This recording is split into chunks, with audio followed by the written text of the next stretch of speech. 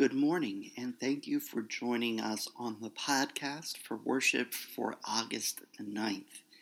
As you may guess, this doesn't sound like I'm at church. It's because I'm not. I'm at home recording the opening for this. We had a small mishap with the recording and are missing everything up until about partway through the scripture.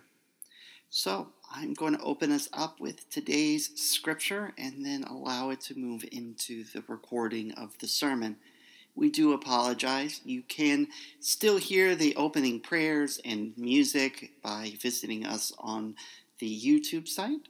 However, I do realize that the quality is not quite as good on the YouTube site for the sound. Our scripture today comes from Acts 14, 8 through 18. I'm going to be reading from the New American Standard Bible. At Lystra, a man was sitting who had no strength in his feet. Lame from his mother's womb, he had never walked. This man was listening to Paul as he spoke, who, when he fixed his gaze on him, had seen that he had faith to be made well. He said in a loud voice, "Stand upright on your feet." And he leapt up and began to walk. When the crowds saw what Paul had done, they raised their voice, saying in the Lycaonian language, "The gods have become like men and have come down to us." They began calling Barnabas Zeus and Paul Hermes, because he was the chief speaker. The priest of Zeus, whose temple was just outside the city, brought oxen and garlands to the gates and wanted to offer sacrifices with the crowd. But when the apostles Barnabas and Paul heard of it, they tore their robes and rushed out into the crowds, crying out and saying, "Men, why are you doing these things? We are also men of the same nature as you, and preach the gospel to you, that you should turn away from these vain things to a living God, who made heaven and earth and sea and all the things in them. In the generations gone by, he permitted all the nations to go their own ways, and yet he did not leave himself without witness, in that he did good, and gave you rain from heavens and fruitful seasons, satisfying your hearts with food and gladness. Even with saying these things, it was with difficulty they restrained the crowds from offering sacrifice to them. Blessed is the word of the Lord. Amen. So he assured me that he knew what he was doing. I mean, he had been there for a couple of months already. All the same, it was a busy morning, and we needed 2 cooks on the line, so I needed to get back up there and cook breakfast for people. So before I left, I looked at him and I said, "If you have any questions, there's the recipe book right in front of you in that binder. If you're still not sure, right next to that is a flip chart with all the recipes on it. And if you still aren't sure, there are 2 giant posters on the freezer next to you. Top one has all the measurements you need, and the bottom one has all the mixing equations. And if you still are not sure of something, just walk around this wall. I'm on the other side cooking. I'm happy to answer questions." I and the other cook checked in on him a couple times. He seemed to be doing okay, at least that's what he told us. That was until lunchtime. I needed waffle fries. We always needed waffle fries at the beginning of lunch because they always ran out the night before. I called back to him, "Hey, I need those prepped waffle fries." He comes in, grabs my metal third pan, takes it back, fills it up, comes back and puts it in my reach-in freezer. I do what I need to do. I reach in the said reach-in freezer to pull out the first portion of waffle fries to go into the deep fryer. You know, when you work with a piece of equipment or a food item or even like a form, you can look at it and know instantly, or feel it and know instantly, or, you just know something's off. It's not quite right. I know it, especially with my car. It running a little differently. It jumps out at you. I knew it when I picked up that bag of waffle fries.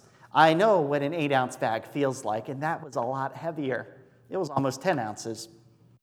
It's weird when you get to that point where you can tell the difference between 2 ounces, but I was at that point. I'd been working there long enough. As soon as the next cook came in, I handed off my area and knew that we weren't so busy that he needed me. I went back and checked. Sure enough, the waffle fries weren't actually weighed when they were put in the bags. He just eyeballed it. He didn't count the mozzarella sticks or the onion rings. The barbecue sauce in the back that we prep every single day was not the right recipe. It tasted really off. Also, the coleslaw mix and the fajita mix. And then, to top it all off, he had correctly torn up the lettuce into the right sizes for the burgers. He had also washed them, but he had decided instead of putting them in the salad spinner to dry them, he would just put them sopping wet into the plastic container in the fridge. That's a great way to give someone a foodborne illness. We stayed late to fix the problems. He wasn't a brand new employee. He had been there for several months. I had trained him in the kitchen. It was his first time on prep. And prep is a different monster than cooking on the line. But he knew what everything should look like. He knew what everything should taste and feel like and smell like.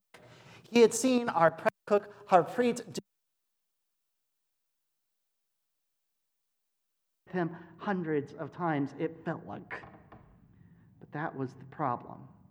He knew what everything was supposed to look like. And so he decided, because he knew, he decided he didn't need to check. So that's why we stayed late. I'm sure you've all encountered somebody at some point in your lives who knew how to do something despite actually not knowing how to do something. I'm sure you have been that person. We all have been that person who rushed off thinking we knew better than everyone else, only to discover later that no, we didn't. There's actually a name for it. It's called the Dunning-Kruger effect. The idea is simply this. Well, okay, I'll start that part. Dunning and Kruger came across this idea and decided to study it. So they brought a whole bunch of college students in from different majors and gave them a test. Some of those students would have known how to answer the test because it was in their majors, or they had been there long enough. This was information they should have known. And then after they took the test, they asked them to rate, how do you think you did, and how do you think you did compared to everyone else in the room? Then they plotted this out on a line graph.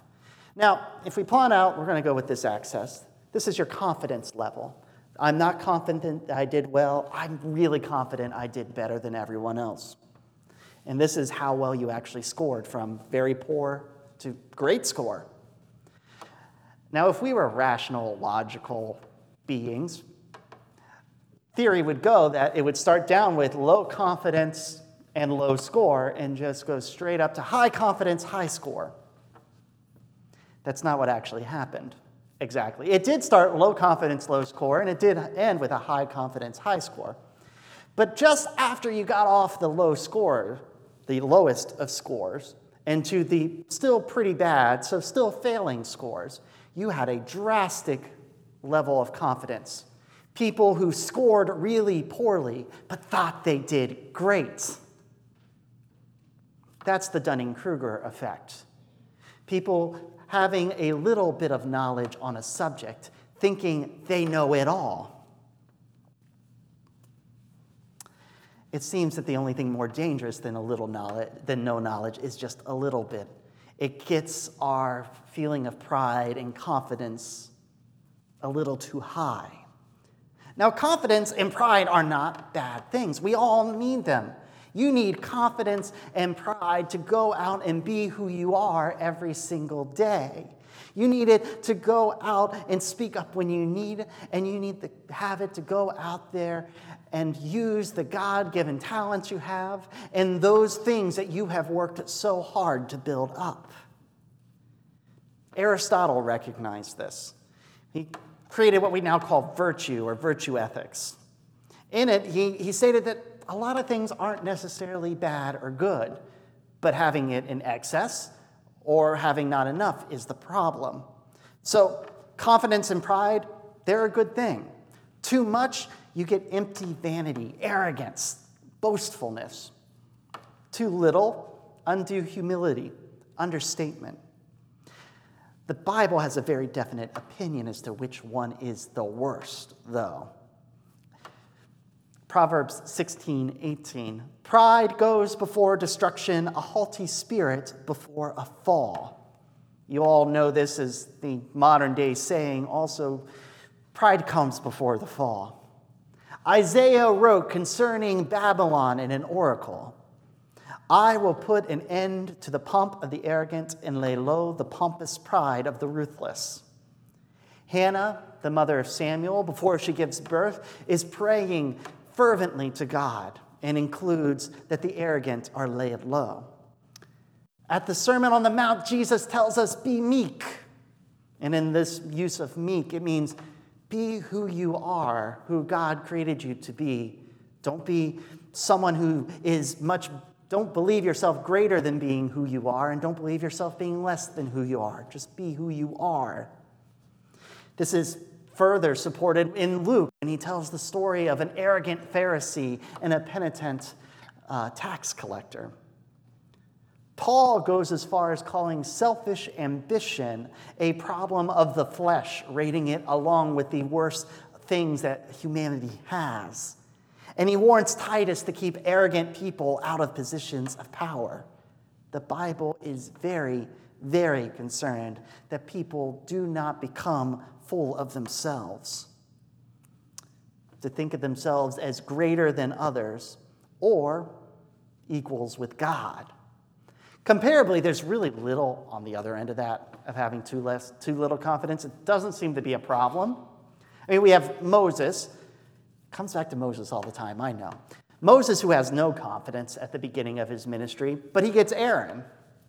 And then we have Gideon, who has no confidence that God is telling him to do the right thing, and so he hides from his enemies and his neighbors. He lets his dad stand between him and an angry crowd, and he's constantly testing God, making sure that he's doing the right thing. There might be a few other stories, but to be honest, none of them jump out that strongly. God doesn't punish people for having too little confidence, it seems, but rather raises them up. We often find this sentiment in prayers and in the Psalms. God, give me confidence. Give me strength. I found one exception, and it's in Judges, the story of Barak and Deborah. Now, Barak was the head of the military for a city, for a tribe even. And he is called by Deborah to come visit him. Now, Deborah is the judge. She's the one female judge that appears in the book. And she goes, you need to go defeat Sisera, the Canaanite general, because he's ravaging our lands. Barak says, sure, I'll go do that. You're coming with me, Deborah. Now, I'm reading into this. We don't actually know why he requires Deborah to come with him. We don't know if it's because he doesn't have confidence in himself, or confidence in Deborah, or confidence in God. But there is a victory. The Israelites take down the Canaanites, and the glory of the victory goes to two women, Deborah and Jael. She's a non-Israelite woman who actually captures and kills Sisera.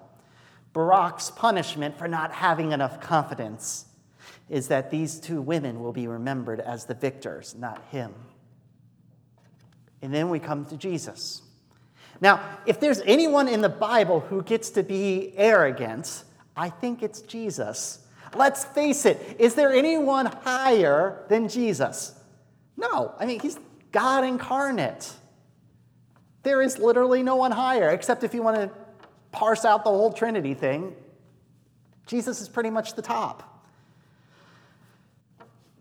And we're reminded this over and over again. Jesus is the Son of God. Who am I? You are the Son of Man. You are the Son of God. You are God incarnate. And Jesus always replies in pretty much one of two ways. Yes, and yes, but don't tell anyone. He doesn't say, yes, I am now, sit down and worship me. He isn't arrogant. Jesus constantly puts himself below those who are following him. We celebrate that at every love feast when we kneel down like he did to wash our brothers and sisters' feet, the way that a servant washes their master's feet. He just states the way things are. True, I am the Son of God. But that's all. Of course, this is a little easier for Jesus. He is, after all, Jesus. It's hard to live up to that standard. But in today's story, we get someone else who's accredited to being a god. And they respond. Barnabas and Paul. Now, this is really early in the Paul story. He has just now really started going by the name Paul, which is supposedly his Greek name. Now, Paul and Barnabas are given three choices when they are mistaken for Zeus and Hermes, two of the chief gods of Greek mythology. They could accept what they are called. Go, yeah, I'm Zeus, I'm Hermes, that's cool. That doesn't usually work out well in the Bible. For those of you who do Bible study, you might remember that we just studied a little bit before this when Herod accepted the fact that he was called God and he was eaten by worms and died. It doesn't usually work out well in the Bible to call yourself a god. Of course, they could have gone the complete other route, completely deflected. No, it's nothing. We just healed him. It's not big. It was just, God, we're going over here. Don't look at me. They could have done that too. But that really would have defeated the purpose, right? I mean, you don't go out in the mission field to bring others to Jesus just to deflect. They took this middle path. They acted like Jesus. They simply state the truth. Look, I don't do this. Don't worship me. I am a mortal just like you. What I have been able to do isn't by my own power, but through the power of God, through the power of faith. The God who has been here since the very beginning, who has cared for all of you, even when you didn't know who God was. They're taking a middle path that bypasses the human need to self-congratulate or deflect. They're simply saying what the truth is. Now, in theory, Paul and Barnabas should be fairly immune from the Dunning-Kruger effect. Because the effect says that when you have a little bit of knowledge, then that's when you're most likely to have too much confidence. But once you start to realize how much you don't know, then your confidence level goes to where it's supposed to be in comparison to your actual knowledge. They know more than enough about theology. I mean, come on, this is Paul and Barnabas. Half of our New Testament is written by Paul himself. But we Christians are certainly no strangers to this Dunning-Kruger effect, claiming that we know more than we do, even claiming theologies, calling them Christ-based, despite the fact that they're barely supported by the Bible itself. Norman Vincent Peale, that name may be familiar to you. If not, you've probably heard of his 1952 bestseller, The Power of Positive Thinking, a practical guide to mastering the problems of everyday living. It was a big hit. The book espouses the idea that we can all have better lives through our own imaginations and positive attitudes. All in all, it's not a bad idea. I mean, I myself am one of those people who like to keep a positive attitude no matter what's happening around me. At least I like to think I do. It's that pontoon that keeps my boat afloat in stormy waters. But Peale takes it a little too far. He kind of ignores Aristotle's advice of not taking things to extremes. Peale went to the extreme. He went on to espouse that we can shape the path of the world simply through our faith in ourselves, and God will support us through that. It takes away God's will would be done and replaces it with my will be done. It's grown into what's now known in theology circles and beyond that as prosperity gospel. That is, that God will make you wealthy and healthy if you believe correctly. Conversely, which they don't talk about a lot, those people who are poor or ill, therefore, must have lacking faith.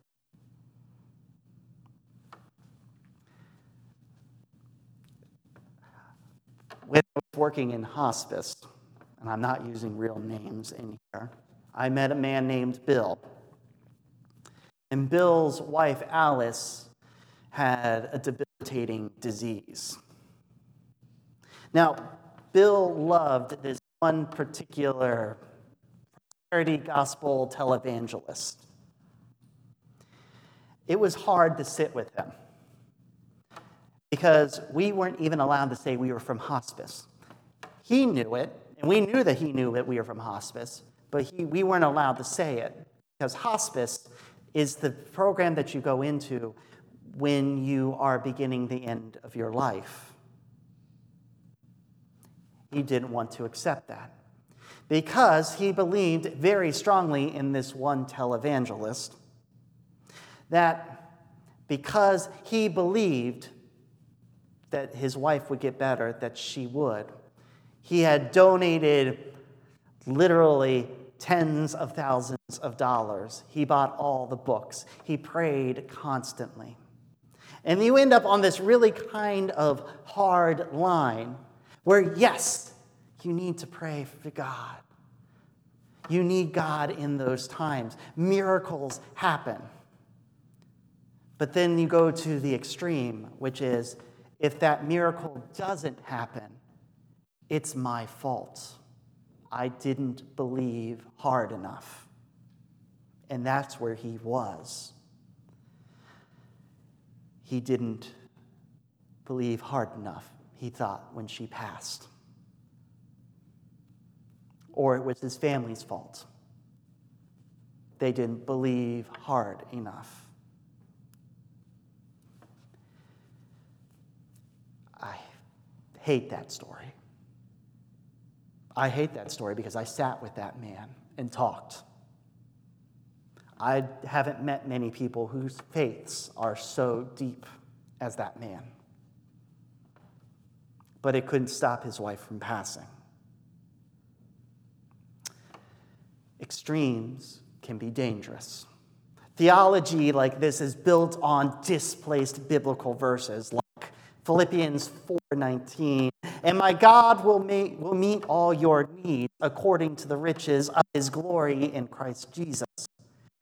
Sure, you take that out separate, and it's something you can support material wealth with. Paul wasn't talking about material wealth. He was talking about going out and preaching the gospel. But taking that verse out, going with it all the way to the end, to the extreme, making it, for us millennials, we would call it a meme, that little pithy saying. It can shift us out of the reality of the gospel and into that Dunning-Kruger peak of false overconfidence. I mean, come on. If it was true, if faith was what dictated your wellness and faith is what dictated your wealth, let's face it, this church would be full of millionaires. Also, you'd all be 120. Don't put your trust in the extremes. Don't put your trust in, it's completely me, it's not me at all. Don't put your faith in overconfidence or too much humility. Put it in God. Put it in truth. We all know the truth. It's God. We are constantly learning about the divine. We are constantly growing in knowledge and in faith. The truth is, we don't have it all. We don't have all the answers. That's the first trick of getting off the Dunning-Kruger effect curve to getting where you need to be, knowing that we don't have all the answers.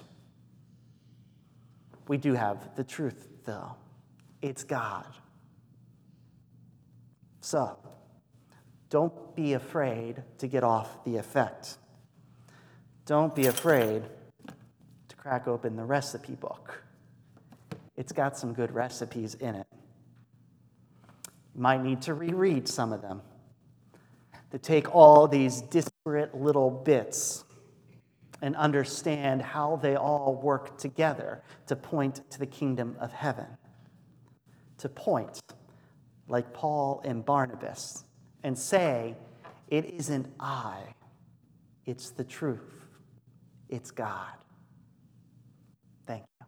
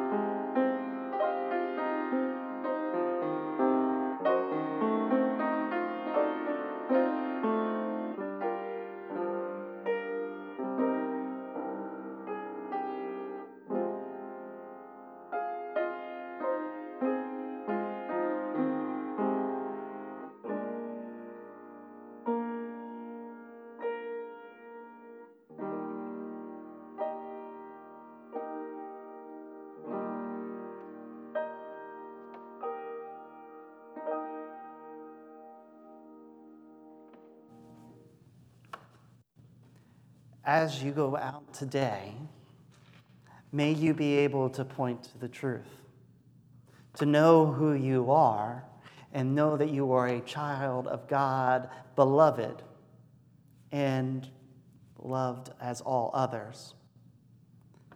May you be able to go out and celebrate who you are and be able to point to the truth.